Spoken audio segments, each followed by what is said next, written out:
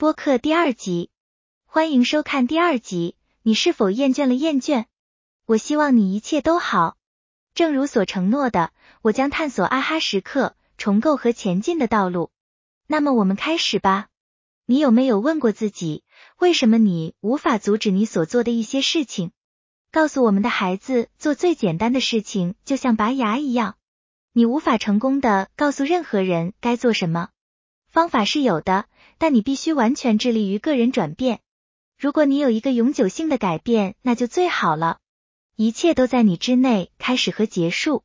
如果要改变，那只能是从内部来的。首先会出现啊哈时刻，但除了你之外，没有人能给你啊哈时刻。当你得到启示性的啊哈时，就好像看到了一直存在的东西。每个人都经历过啊哈时刻，但仅此还不足以实现转型。凳子的下一个腿是重构，能够从不同的角度看待事物是非常有效的，就像一个被贴上坏标签的孩子一样。例如，一个孩子因骑自行车离开修建的自行车坡道而受到惩罚，然后撞坏了自行车。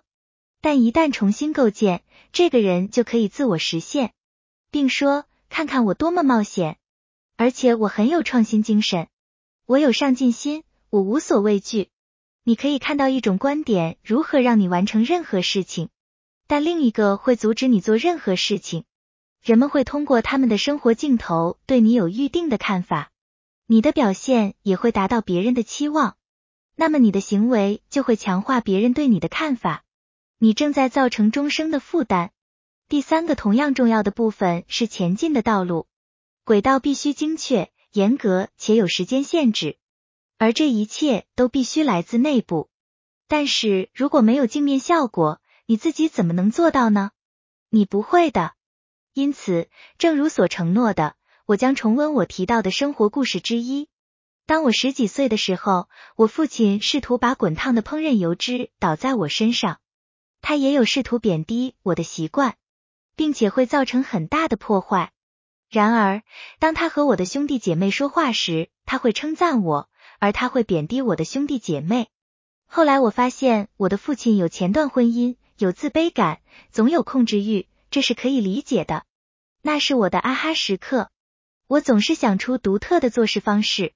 我厌倦了做简单重复的事情。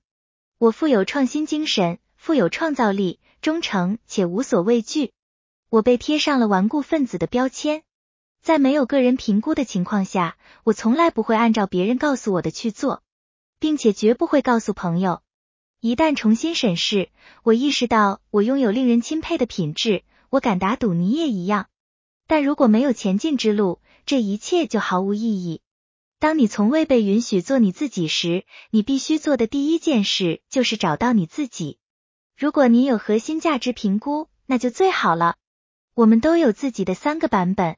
我们向他人描绘的人，我们希望自己成为的人，以及我们现在的样子。试图找出你是谁是具有挑战性的。如果你不以此为基础进行建设，那么你所创造的一切最终都会腐烂。如果你重视家庭第一，但又是一个冒险家和企业家，那么你可能会产生相当大的内部冲突。负罪感会困扰你。你永远不会知道为什么你总是感觉不好，即使是在做好事的时候。明确出路。如果目标状态不明确，就不可能有明确的攻击计划。如果一个人说，我想减肥，或者我会减肥，他们不会刻意减肥。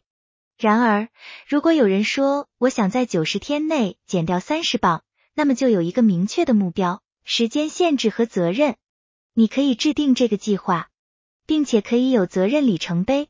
如果您已经完成了1/3，但尚未减掉1/3的体重，您可以轻松调整您的计划。此外，您将能够毫无困惑地进行更正。一旦你结合了所有这些原则，你就会有一个坚如磐石的计划。我相信你意识到你还没有脱离困境。我已经告诉过你，你已经拥有所有必要的答案、技术和技能，那么你可能想知道为什么你还没有改变。如果你不知道自己内在的伟大并且无法获得它，你怎么能利用它呢？是时候停止因为自己的处境而责备自己和其他人了。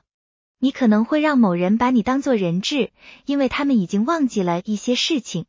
这个人可能就是你。你可能躲在一个标签后面，让你无法自助。从这个角度，我确信你需要感到满足。你可能会很痛苦。老实说，你有权利做你自己想做的事，但一旦尝过，你就再也不想回来了。为什么你应该这样做？